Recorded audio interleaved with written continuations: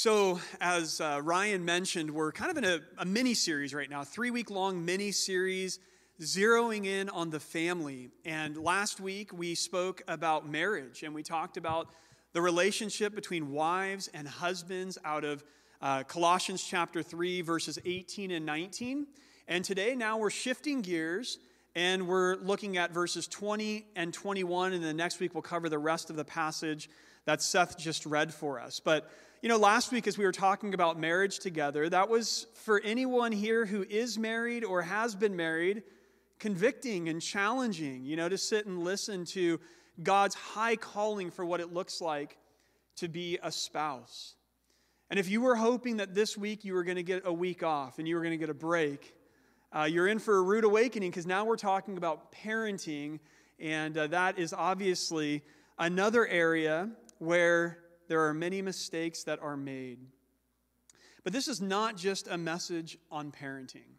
This is actually a text, it's 2 verses, but it's a text on parent-child relations. And so this is a message that half is going to speak to children and the other half is going to speak to parents. And I just want to say at the outset that this message is not meant to hurt you, it's meant to help you. And again, as a parent, I know as I was studying and preparing this week that the Holy Spirit was convicting me and showing me areas where I've failed my children. And as a son, God was convicting me even as I thought back on my own childhood and all the ways that I fell short of God's high calling for me as a Christian son. And so all of us are going to listen to today's teaching, and every person here is a son or a daughter. And many of us in this room are parents or grandparents, and we're all going to listen to this sermon and be convicted and challenged and maybe a little bit beat up in different ways, but the point is not to beat us down. God has given us His Word and given us guidance for our families to help us, to bless us. And if you're a Christian here today, then we can look at all of our past failures as parents or as children, and we can know that those things have been nailed to the cross of Jesus, and we're forgiven. And not only that, we can look forward in our parenting or forward in our relationship to our parents as children with hope and optimism, knowing that God's grace is available to empower us now to do better than we've done in the past, to see growth and to see improvement. And so I just want all of you to hear this sermon today through that lens. Got it? Okay, awesome. Then let's get into it. Verse 20, we're shifting gears now, and Paul is going to now address children. He writes to children. So let's look at the verse again, and then we'll unpack it. So Paul writes in Colossians 3:20, "Children, obey your parents in everything, for this pleases the Lord." Now first, I just want to notice something together here. Notice that the Apostle Paul, as he writes this letter to this church at Colossae, Paul is expecting that children will be present in the church service as this letter is read. Paul's instructions when he wrote these letters to churches is that they would be publicly read to the congregation, and Paul is directly here addressing children, and he has a command for them. And so there's an expectation from Paul that kids are present in the worship service as this letter is read. And this morning we have many children in here with us, and it's appropriate for us at times to have children in here. And really, any parent that wants their children to be in here every Sunday, that's appropriate. And so this is not to dismiss the value of a children's ministry, but it is to emphasize the importance of having children sitting together with their parents, learning together, watching their parents worship, and hearing the Word of God taught to them. And so for the children here today, God has a word for you. God wants to instruct you. God wants to guide you, children, in how to please Him and how to grow and how to live faithfully for Jesus. And so we're going to be speaking to children here. Now, the context of the Christian household in Colossians presupposes that the children that Paul is writing to are young enough to still be under the authority of their parents. They have not yet established their own household units. We see further evidence of this in the parallel passage, which is in Ephesians chapter 6, and we're going to look a lot at Ephesians 6 today. But in that parallel passage, here's what Paul writes in verse 4. Notice the similarity. He says, "Fathers, do not provoke your children to anger." So same command he gives in Colossians, but he's going to add a little bit more there. He says, "But bring them up in the discipline and instruction of the Lord." So the children that Paul is speaking to here in Colossians and also over in Ephesians are needing to still be brought up.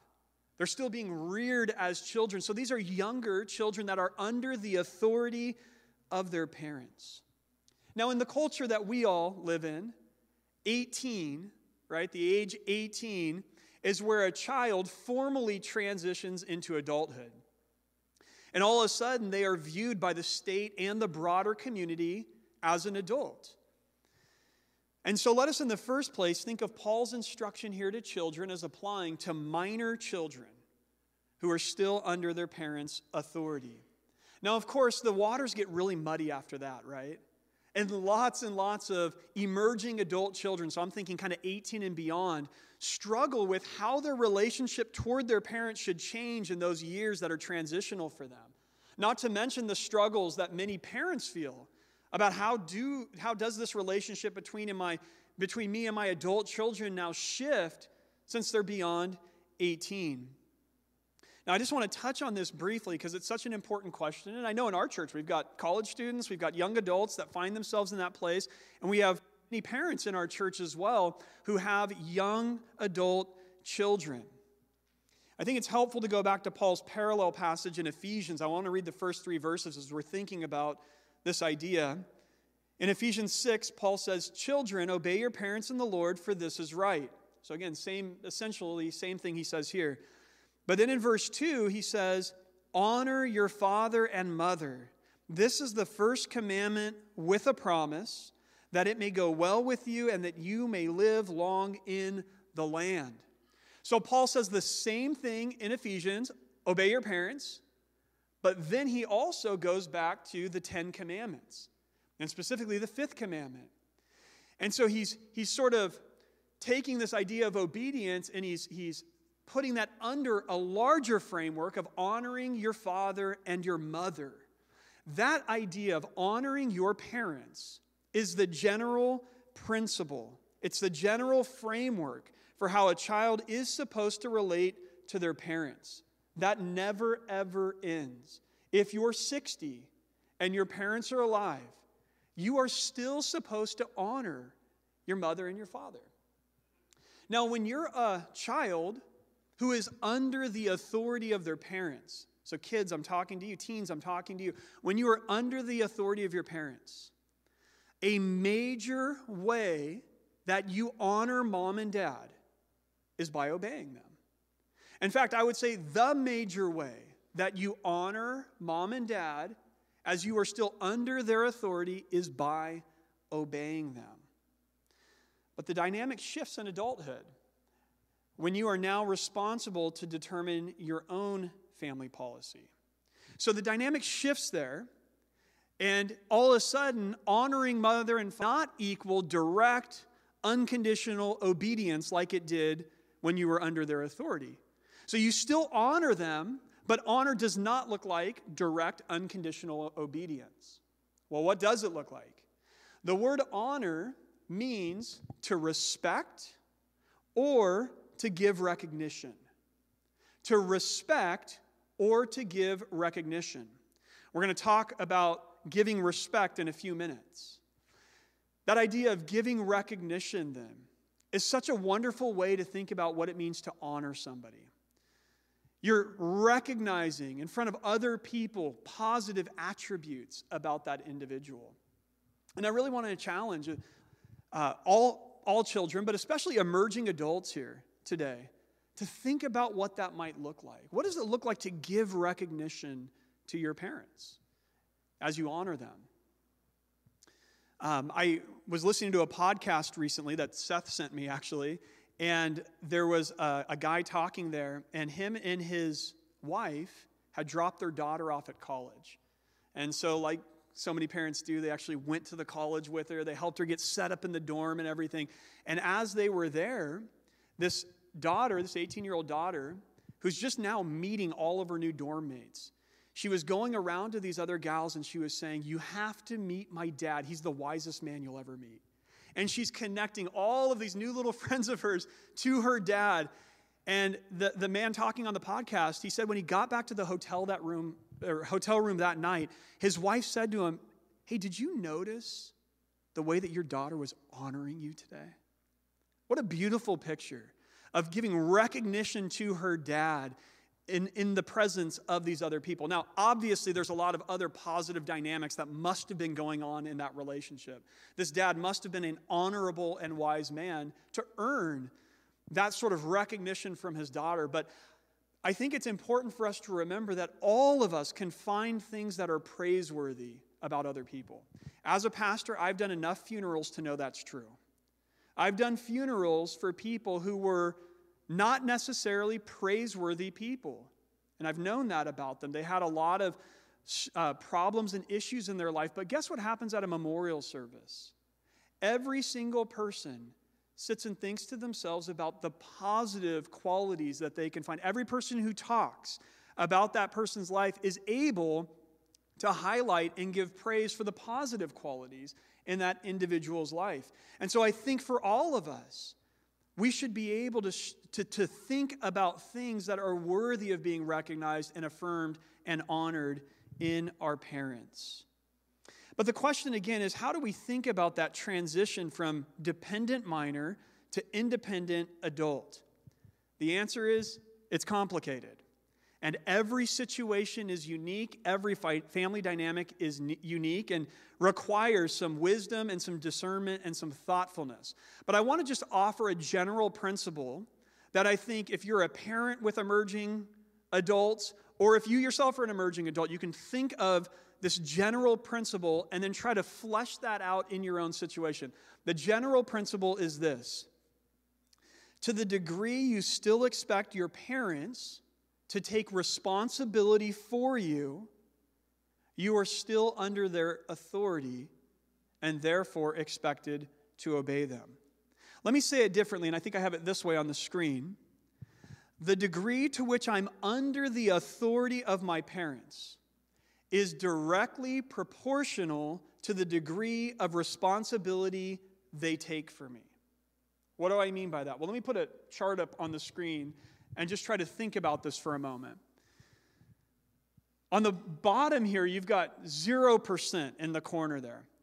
If your parents are taking, and if your expectation is that your parents are taking zero responsibility for your life, meaning you have, to go to the language of Genesis, you've left your father and mother and you've gone out and established yourself as a new family unit, so that your parents are taking 0% responsibility, then there is zero direct authority over you at that moment, or at that point in your life, I should say. But to the degree that your parents are taking responsibility for you, notice that the authority that they exercise over you is proportional to that. So think of different scenarios. Again, every family, every person is going to have to apply this to their own situation, but think about it like this. There's a big difference between a 19-year-old who is living at home, who has no job, who mom and dad are paying the mortgage, all of the utilities, supplying the food that is in the refrigerator, paying for your car payment and your gas and your insurance, and you're on mom and dad's health insurance, et cetera, et cetera, et cetera. Okay, that's one version of being 19. Where mom and dad are taking a ton of responsibility for your life still. And so you should expect that mom and dad might have some say-so in decisions that you're making and things that you're doing. Now that's different from a 19-year-old who is off at college, has a part-time job, is paying for a lot of their own things, and maybe mom and dad are paying tuition or something. That's a different looking dynamic, where there's a lesser degree of expected responsibility that mom and dad are taking, and therefore there's certainly a lesser degree of direct authoritative leading over you. And still, all of that is different from a 19-year-old who joined the army, let's say, and has that career going and mom and dad are not taking care of anything in their life, that individual has separated themselves from their parents' authoritative structure at that point. Now, again, there's so much more to be said about this, but there is a relationship between the responsibility the parents have over you and the authority that they therefore have over you. Now, back to our text here. Paul is writing to children who are under the authority of their parents. And the command here is obey your parents in everything. What does that mean? Well, the word obey, I'm going to put it on the screen, means to submit to the authority of or to carry out a command or instruction. Okay? So to obey somebody is to do what they've asked. Now, the Greek word here is interesting because it has a nuance to it, and it's a nuance of hearing and then doing. Hearing and then doing. And I think that's so helpful. And so, kids, if you're wondering what it means to obey mom and dad, to obey your parents, think of it like this. It means to hear and to do what mom and dad are saying to you. So, children, the first thing to focus on, if you want to be pleasing to the Lord, is hearing your parents. Now, sometimes, never mind, I won't go there. Sometimes I have to just reject thoughts and ideas that come to me when I'm preaching. But sometimes, this is what it looks like. I'm gonna just talk about a hypothetical home. So don't imagine that this is Daniel Hooper's home, but sometimes this is what it looks like. So I'm on the couch, okay, and I'm the kid. And I'm watching TV, and then you hear from the other room, Daniel, and here's a response. And then a moment later, you hear again, Daniel, and here's the response. And then the third time, Daniel, and then here's the response. Huh. And I want to encourage you children with this. This is the main point I want to say about hearing. Is that what we need to do as kids under the authority of our parents is you need to train your ear to your parents' voice. What I mean by that is that you as a child should be able to hear mom and dad's voice above the voices of your brothers and sisters that you're playing with, above the voices of the movie that you're watching, above the voices of the video game that you're playing, above the voices of your friend who is on FaceTime that you're talking to. Mom and dads, and I try to tell my boys this often, our voices are the most important voices in your world right now. So again, when mom or dad say something, you should perk up. Your ear should be trained to my voice. And it's not a good excuse if I call to my sons down the hall, and I know I have a loud voice. My wife tells me all the time. But if I call to my children down the hall, it is not a valid excuse to say, oh, I'm sorry, I didn't hear you. You need to tune or train your voice, or your ear rather, to hear dad's voice. And so if the sound of your parents' voice does not immediately command your attention, then you're not obeying them as you should. Now, I want to tell you that if you get really good at this, children, if you get really good at training your ear to the important voices in your life, it will bless you for the rest of your life. In fact, in the Ephesians version of this, where Paul talked about obeying your parents, and then he said, honor your mother and father, and he goes back to the Ten Commandments, he attaches a promise to your obedience, and it is a promise in the Ten Commandments, and it goes like this. This is the promise, that it will go well with you and that you may live long in the land. If you master these principles that God has for you as a child under your parents' authority, it will bless you for the rest of your life. This skill, training your ear to the important voices of your life, will pay you dividends.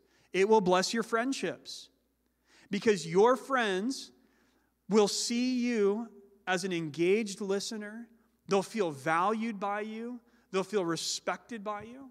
It'll bless your teachers if you train your ear to their voice. It'll bless your coaches if you play sports or you're athletic. It'll bless your future spouse. It'll bless your boss someday, and on it goes. So the first thing Paul says to children has to do with hearing, training your ears to your parents' voice. But the second step is doing. Obedience is not just hearing dad's voice or mom's voice. Obedience is not even just hearing and understanding what was said.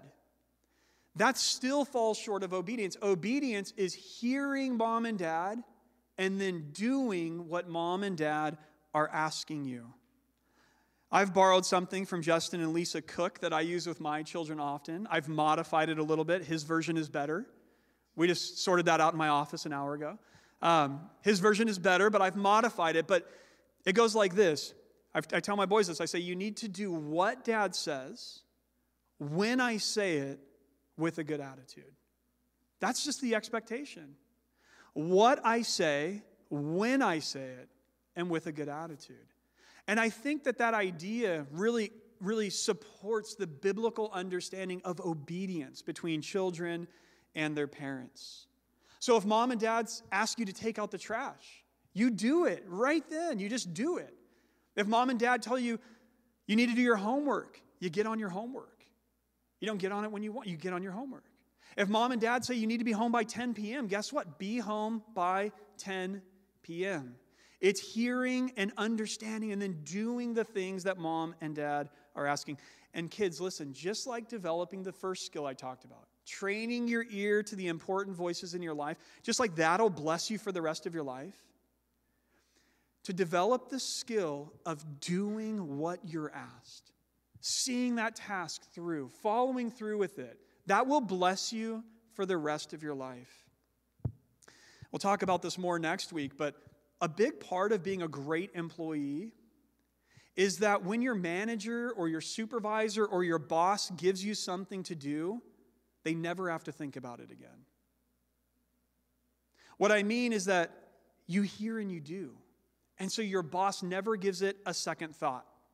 If you want to frustrate and exasperate your manager or your boss, be the kind of employee that is told to do something and then has to be reminded over and over and over and over again to get something done. Now, for the record, this is not targeted at any of my staff, okay?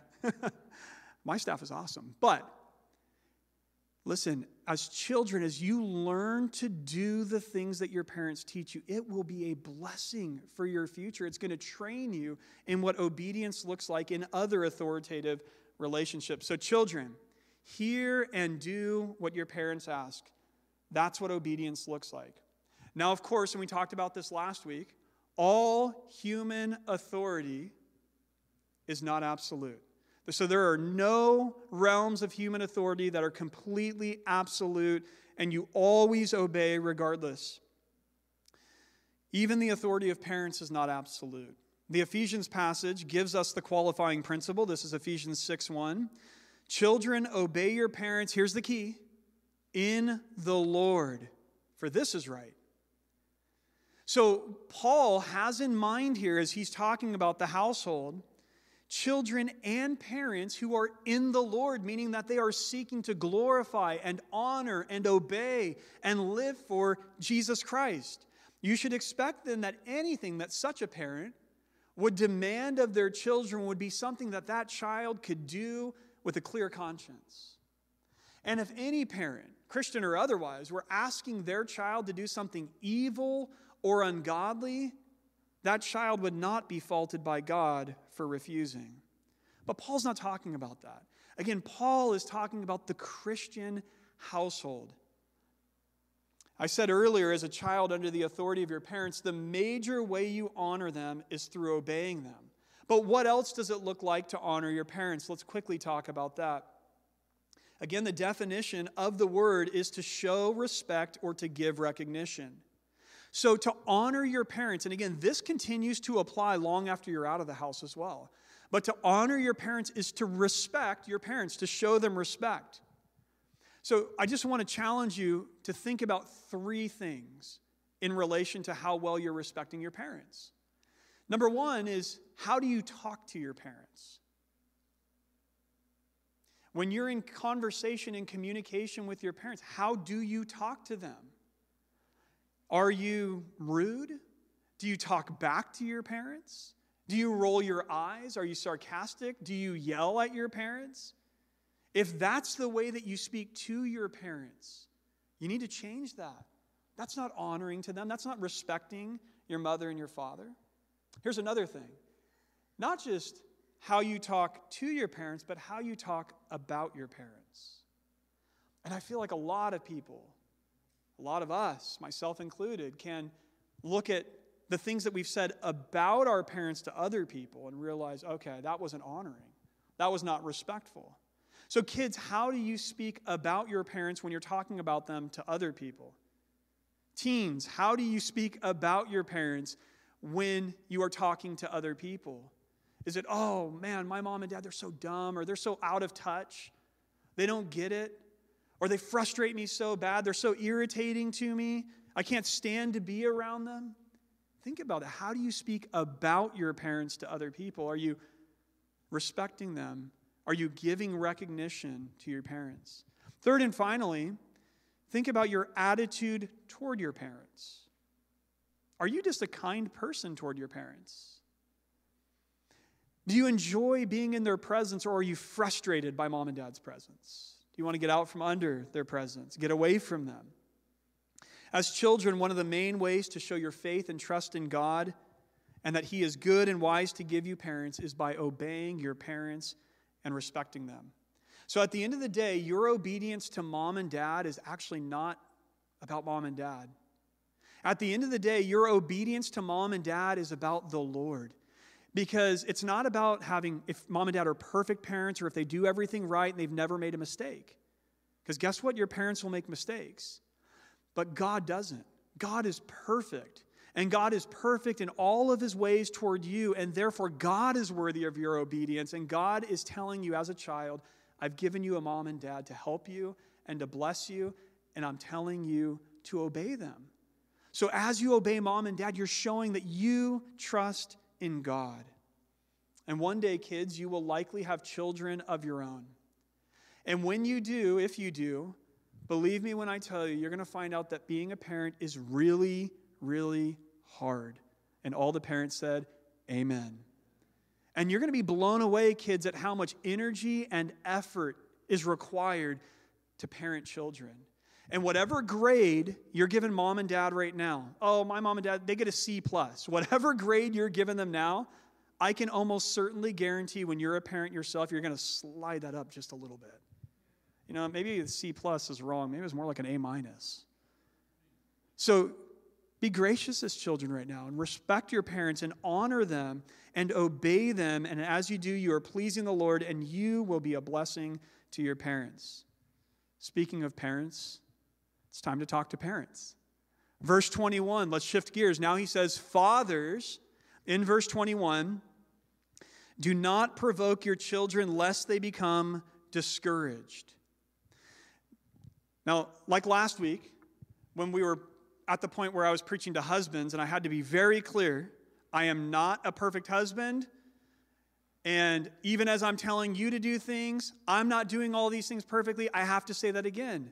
As I speak to fathers, specifically and parents in general, I am not a perfect parent, far from it.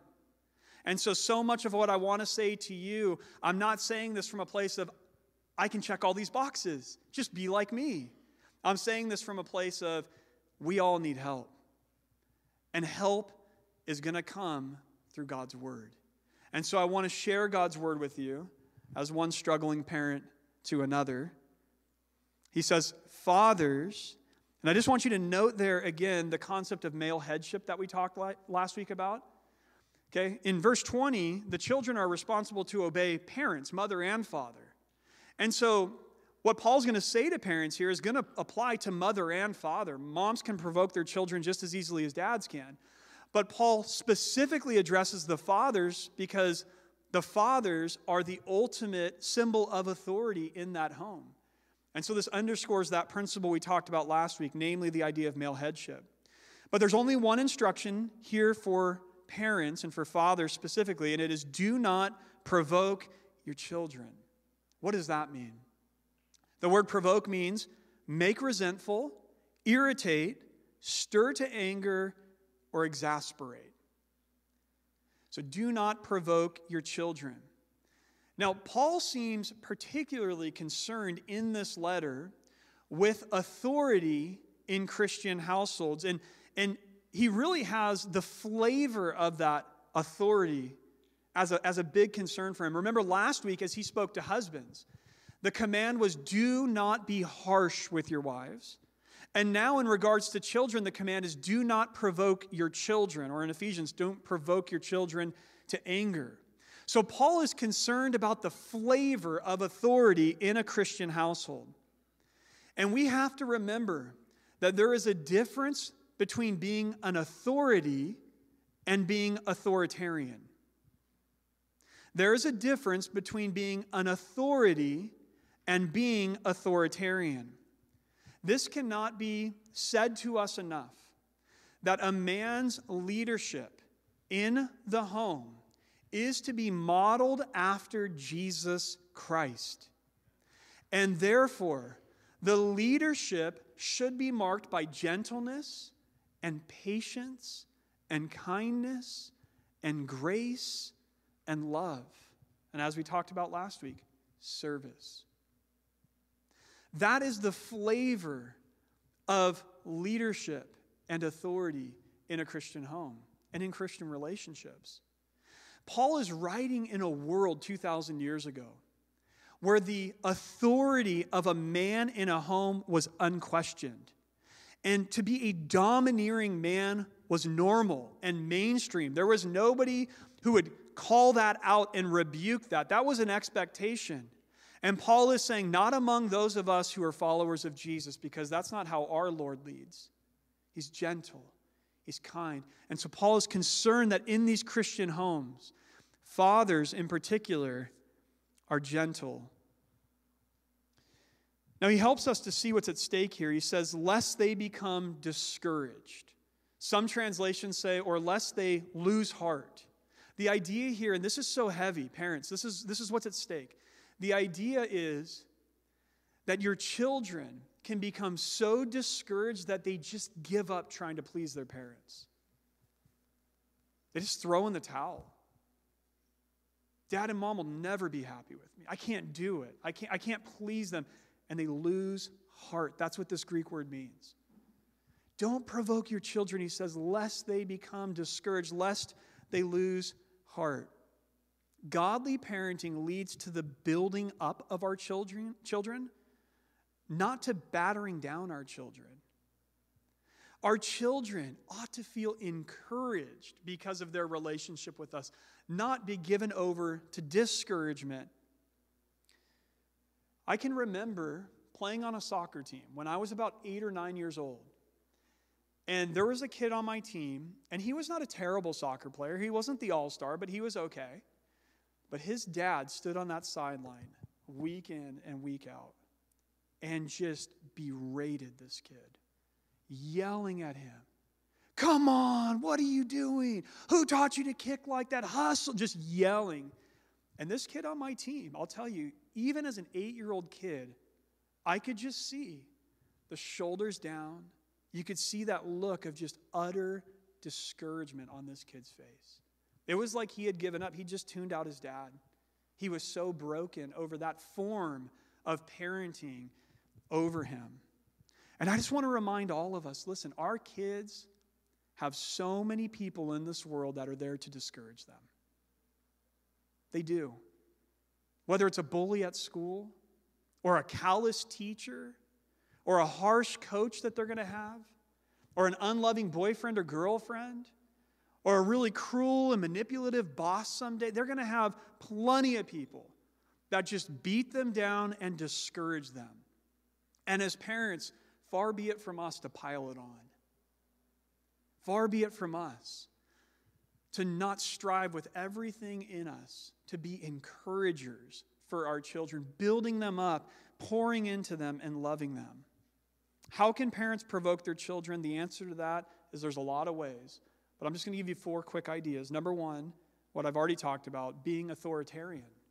What I mean when I use the word authoritarian is I mean being domineering, being harsh, belittling, being impatient, or being hyper-controlling. It's that lording over, it's that type of authority and leadership that is just harsh and controlling. That can provoke your children. Secondly, being hypocritical. This is the old do as I say, not as I do style of parenting. I used to be a youth pastor for a number of years, and I worked with tons of teenagers. And the majority of these teenagers were coming from Christian homes, quote unquote Christian homes. And now some of those were genuinely, authentically Christian homes.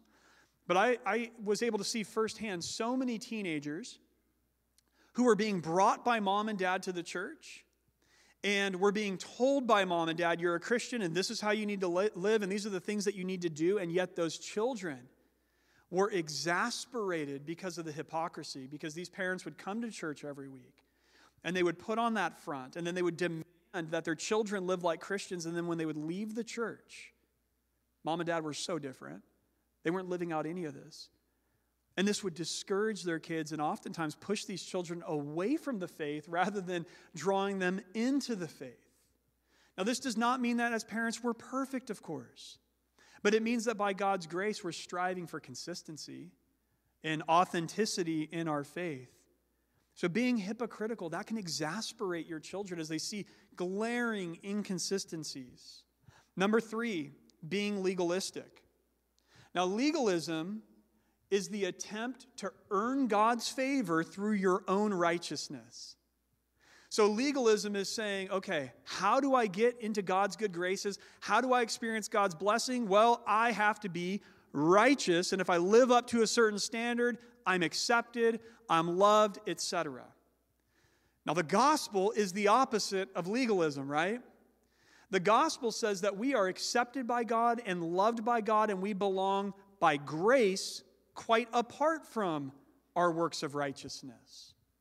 The gospel says if it was about your righteousness, you would never make it. But it's about Christ's righteousness for you. And so we are accepted by God through grace or by grace. A legalistic parent is a parent who communicates in subtle and sometimes not so subtle ways to their children that the way to be in my good graces is through your goodness or your righteousness. And what that looks like played out is that when a child is living up to my standards, I love you. When a child is living up to my standards, I accept you. When you live up to my standards, I want to be around you, and I'm pleased with you. But when you don't live up to dad and mom's standards, you're unworthy. And this can exasperate children quickly. This type of parent often is way more concerned about a child's behavior than a child's heart. And I think as Christian parents, we are not just after robotic actions and good behavior. That matters. But more than that, we care about shepherding their precious hearts, helping them to understand who God is, in part through the way that we parent them. Okay, number 4, being perfectionists. Being perfectionists. This can exasperate our children. When we have unreasonable expectations and standards set for our children. When we, even though we know we're not perfect, when we demand perfection from our own children. This often leads to being hypercritical, and this often leads to children feeling defeated and giving up. I can't reach that standard. I'll never make mom and dad happy. I'll never please them, so we cannot give into the temptation to be perfectionists. So dads, moms, our parenting should be marked by encouragement, uplifting, and affirmation. With that said, I need to say this because it's very important. That does not mean that in our parenting we do not correct, that we do not confront sin, and that we do not discipline our children. It's true, a domineering and overbearing parent is a problem. But so is the opposite end of the spectrum, an indifferent parent. And God is calling us to be in the middle of that we are engaged and we are involved, that we don't fall prey to being domineering and overbearing, but we also don't slip off the other side and just have no role or think that we have no role in discipline and instruction with our children. We see this clearly in Ephesians 6:4, where Paul says, "Fathers, do not provoke your children to anger." And then here's the idea. He says, "But bring them up in the discipline and instruction of the Lord." So the negative command is don't provoke your kids. But there's a positive side to this. And the positive side is disciple your kids through discipline and instruction. The idea for discipline comes right there in Ephesians 6:4, but bring them up in the discipline. Now, there is a style of parenting nowadays in which the parents only want to affirm. The parents don't ever want to correct or confront or stand in opposition to what their children want to do. They only want to affirm. It's the kind of parent who wants to be their child's best friend, not their parent. Friends, your kids will have many friends throughout their childhood, but they only have one set of parents. That's our responsibility to parent our children. Should we want to have friendly relations with our kids? Of course we should. But at the end of the day, we are not just trying to be friends here. We are trying to disciple our children to love Jesus and to learn to love people.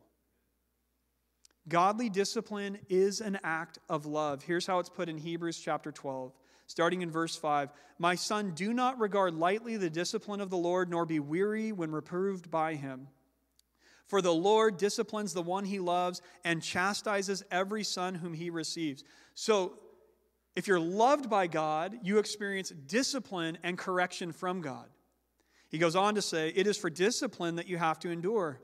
God is treating you as sons. For what son is there whom his father does not discipline? If you are left without discipline, in which all have participated, then you are illegitimate children and not sons. Besides this, we have had earthly fathers who disciplined us, and we respected them. Shall we not much more be subject to the Father of spirits and live? For they disciplined us for a short time, as it seemed best to them, but he disciplines us for our good, that we may share in his holiness." Now there's a key there that we have to understand. And it's that God's discipline of us is for our good, that we might share in his holiness. Discipline, let me give you two definitions from different encyclopedias in my office. That word discipline means, number one, learning that molds character and enforces correct behavior. Number two, it refers to discipline or instruction that is used to train a person in the way that is right. Do you see the intentionality there? It's about training, it's about guiding, it's about directing your children. Godly discipline is not the same as punishment.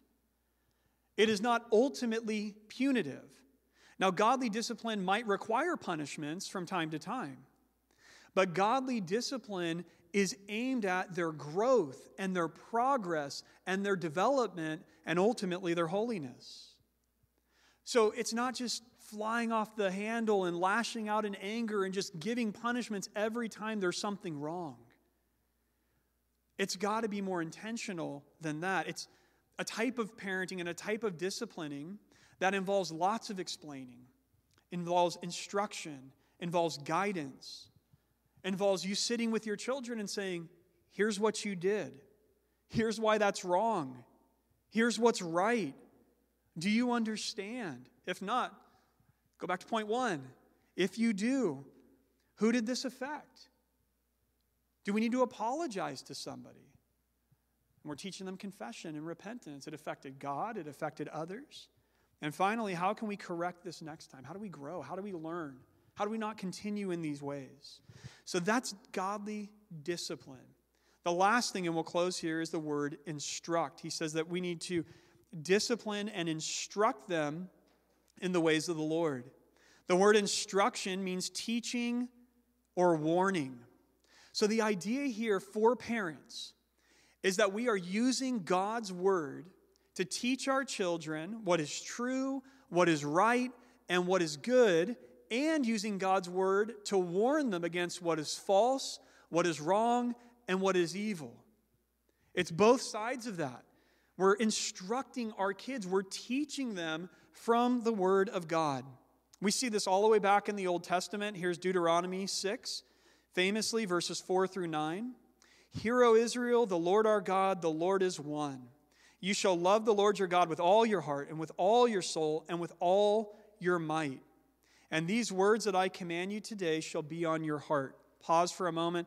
This was systematic theology 101 for the children of God, for the Israelites under Moses. So he's saying, this is who God is, this is what it looks like to relate to God, and then out of that, he says this in verse 7, you shall teach them diligently to your children, and shall talk of them when you sit in your house, and when you walk by the way, and when you lie down, and when you rise. You shall bind them as a sign on your hand, and they shall be as frontlets between your eyes. You shall write them on the doorposts of your house and on your gates. So God teaches the adults who he is and how they relate to him. And then he says, and you should go and teach your children diligently these very things. Lots of Christian parents look to the church to disciple their children. They think, I'm in charge of paying the bills and caring for everything, getting them to school and sports and all that stuff, and then I send them off to the church for an hour and a half, and that's where they're going to be discipled and learn about God. And it's wonderful to be plugged into a healthy church that can do some of that. But the church's role in your kids' discipleship is not a substitute for your role. It should be a supplement to your role. The responsibility to disciple children falls ultimately on us, on parents. They're God's gift to us, and we are responsible to teach them and to train them. Now, there's so much to be said here, so let me just share two ideas. Number one, model for them. You've probably heard the old adage, some things are taught and some things are caught. Okay, some things are taught, some things are just caught. You're seeing, you're learning from a model in your life. To give some recognition and honor my father today, I need to say this. When I got serious with Jesus when I was 20 years old, I had zero questions about what that meant. I had zero questions about what it looked like to begin following Jesus. And the simple reason for that is because my dad spent my entire childhood modeling it for me and instructing, but modeling it for me. Up every morning, I'd walk out sometimes early in the morning, see my dad on his knees praying, Bible open in front of him, cup of coffee, every single day without fail, plugged into the church, sharing his faith with other parents we'd meet, people in the community, helping homeless. I mean, my dad was just there. He was serving the Lord. When I got saved, it was like, oh, if I want to be serious with Jesus, I just got to do what my dad did. The other thing that my dad modeled well was repentance. And I think that too many of us think that the only way our children are going to learn to be godly is through our righteousness. What godliness looks like through our repentance. And by that I mean when we fail, and parents, we do fail, we actually go to our children and we confess that. And we ask for their forgiveness if necessary. And we ask God to forgive us in that moment. And our children there are learning about the gospel. That it's not about being perfect. It's about confessing our sins and turning from our sins and experiencing God's forgiveness. So model it for them. And number two, mentor them. What I mean by that is we need to help our children navigate through the complexities of life. A mentor is somebody who's been there already, and you can come to them and say, help me. I don't know what to do in this situation, and they're able to guide you through that and help you navigate. What a beautiful picture of parenting.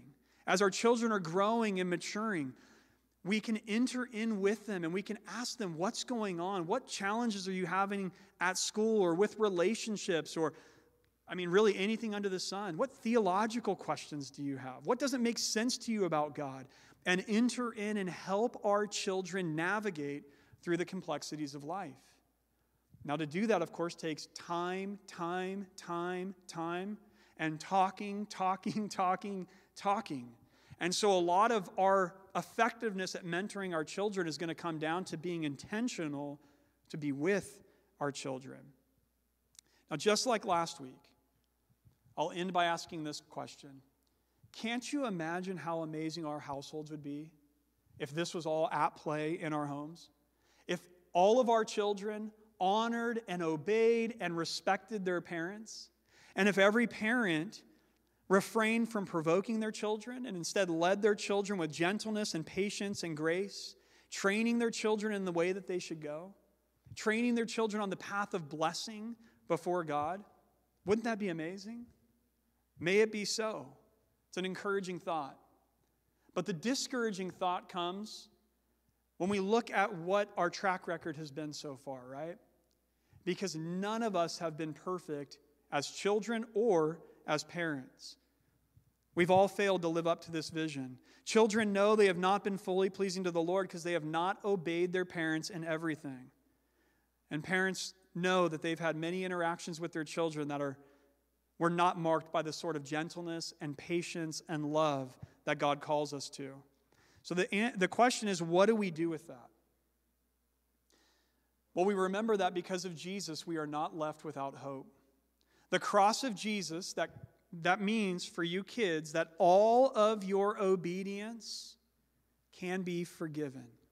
Every time you failed, that can all be forgiven and not held over you anymore as you trust in Jesus as your Savior and Lord. And it's not just that, kids. There's hope that in Jesus, He can help you to become more obedient to your parents every day now going forward. And for us parents, the cross of Jesus means that all of our impatience, all of our selfishness, all of our harshness, all of our indifference instead of intentionality can be forgiven. As we confess our sins to the Lord and we seek forgiveness from Jesus, everything in our past can be forgiven and we get a brand new start today. And not only that, but because of Jesus, we can have the power and the grace and the strength that we need to start doing better tomorrow. You're not going to find a message of hope like that anywhere else in the world.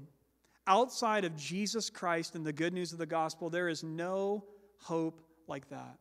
And so I want to encourage all of us in closing today, no matter how well or how poorly you've done in the past, look to Jesus, experience His grace and His forgiveness, and also experience His grace and His power to move forward and do a better job of what God's calling us to do.